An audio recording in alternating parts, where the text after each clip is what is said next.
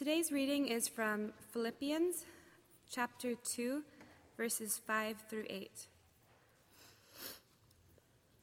Have this mind among yourselves, which is yours in Jesus Christ, who, though he was in the form of God, did not count equality with God a thing to be grasped, but emptied himself, taking the form of a servant, being born in the likeness of men. And being found in human form, he humbled himself and became obedient unto death, even death on a cross. The word of the Lord.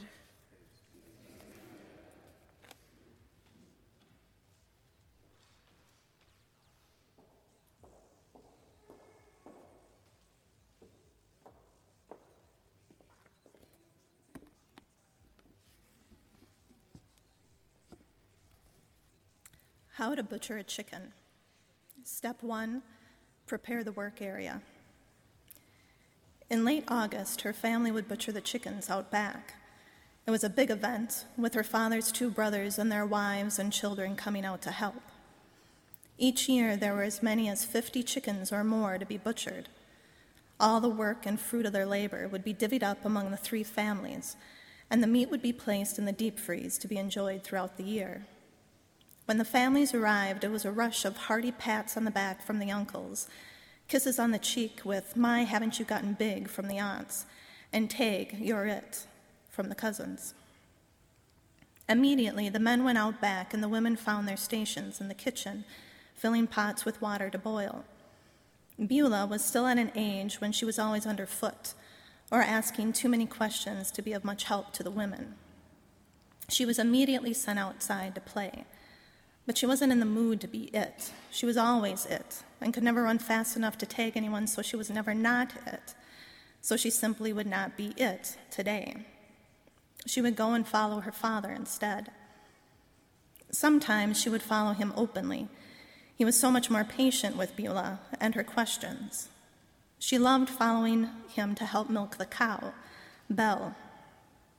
Helping consisted of her father working the udders, while she stood by Belle's head, telling stories. Belle was a very good listener.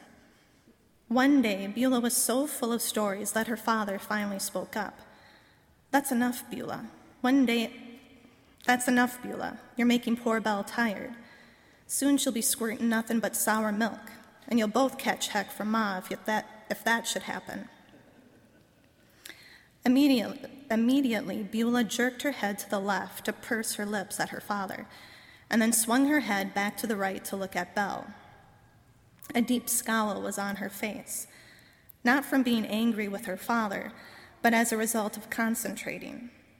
Beulah finished her story in her head without moving her lips once, and by the look in Belle's eyes, Beulah knew that she heard every word.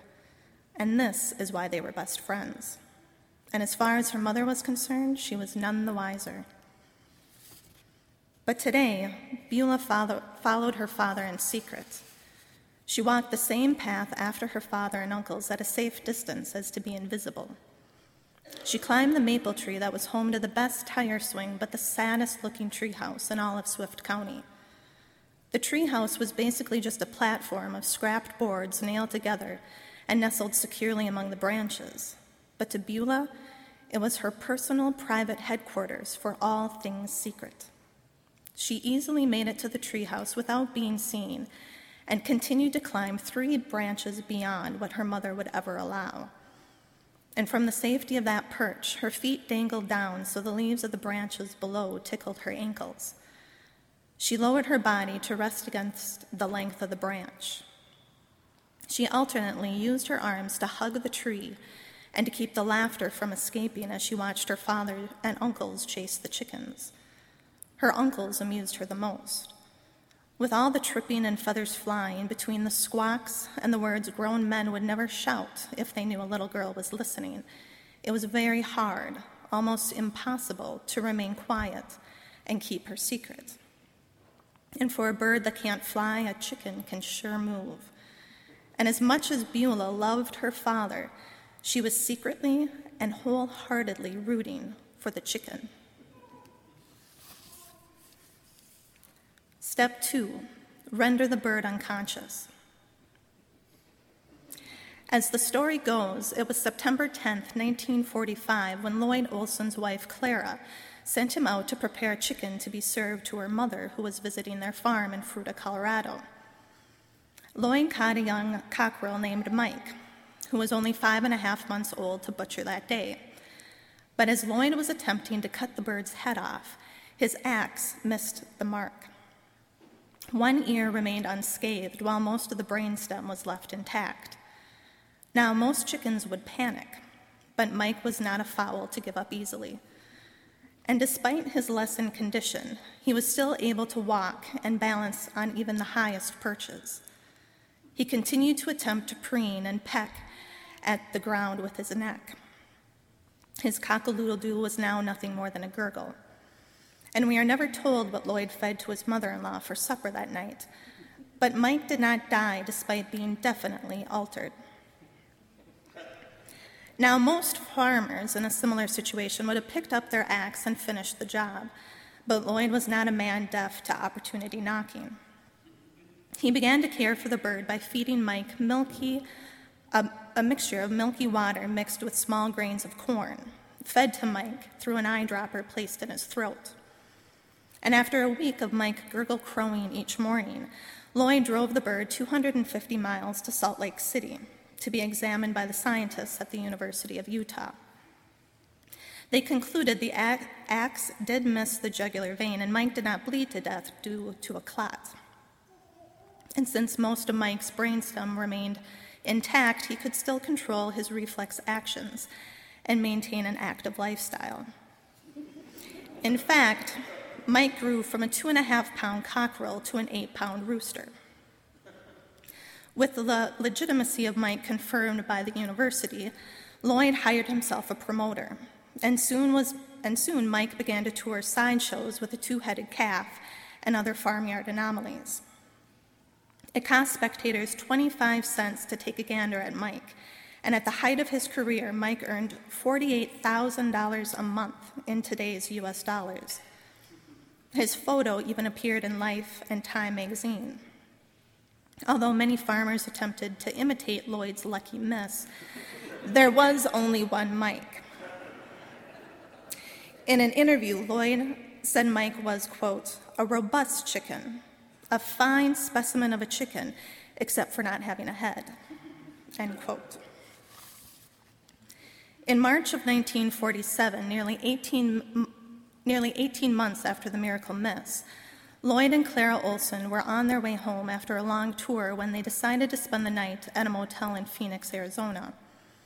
After getting settled in at their motel room, Mike began to have trouble breathing.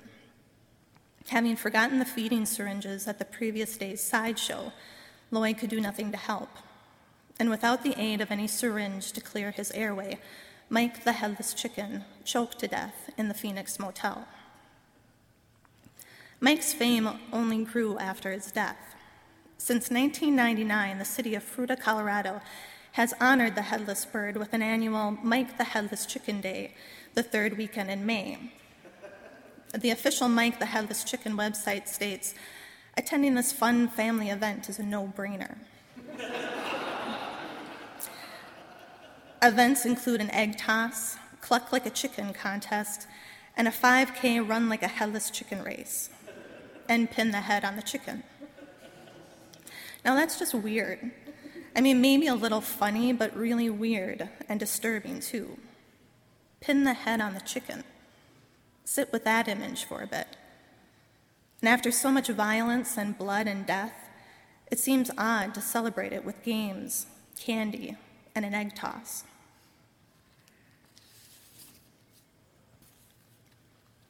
Step 3, killing the bird. As much as we sing about staying on the sunny side of life, the gospel text for today is the 14th and 15th chapters of Mark, or Mark's telling of Christ's final week, the Passion Week. Mark is all about the shadows the light creates and living with the people in the shadows. And it seems as if anyone who spends any time in the shadows with Jesus ends up terrified. The last lines of the book, the ones that scholars of the ancient text believe to be the true ending, they end with Mary Magdalene and Salome finding the tomb empty. The gospel says, "Trembling and bewildered, the women went out and fled from the tomb.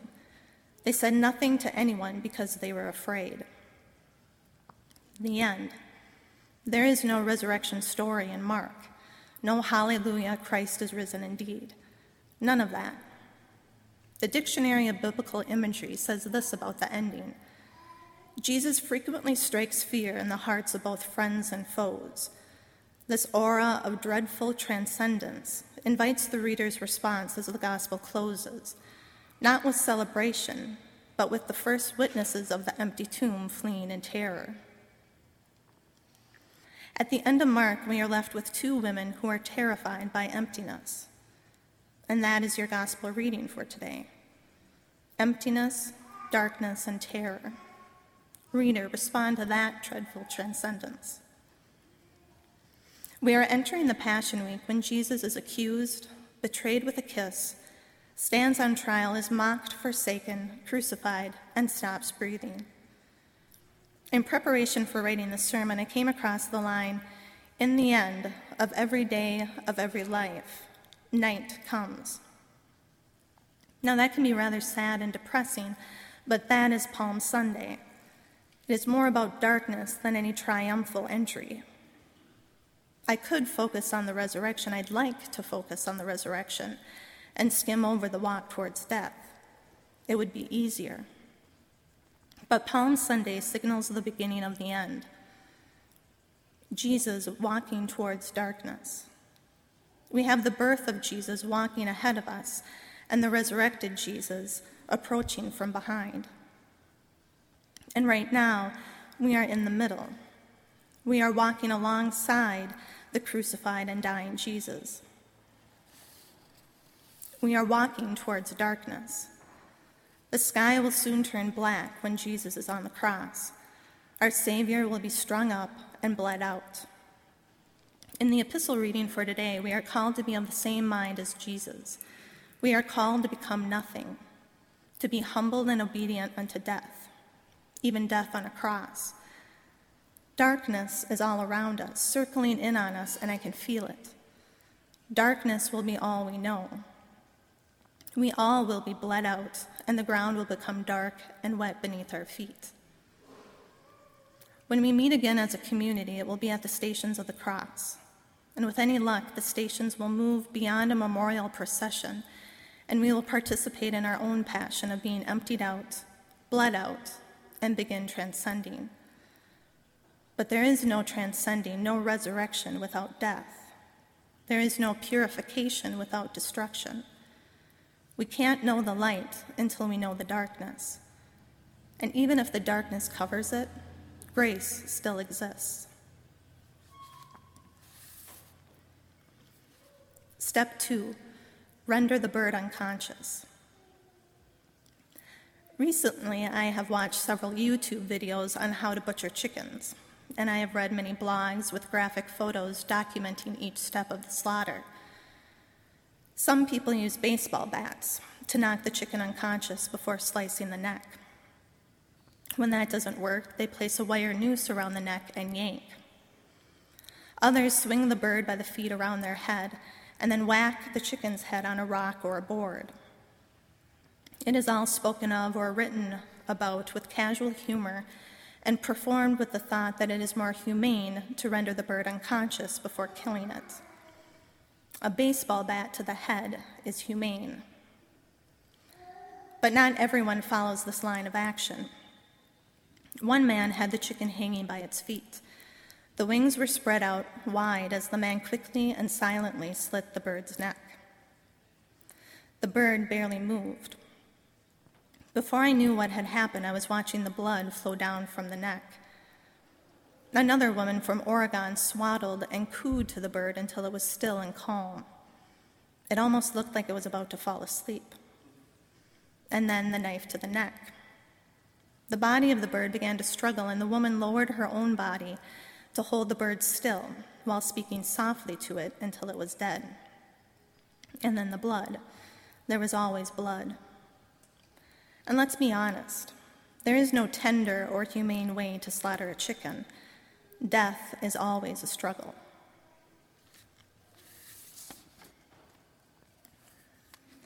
Step 1, prepare the work area. Her father takes the chicken from a small wire cage and carries it by the ankles. After a few moments of flapping its feathers, the chicken calms down. Her father places the bird on a wooden block.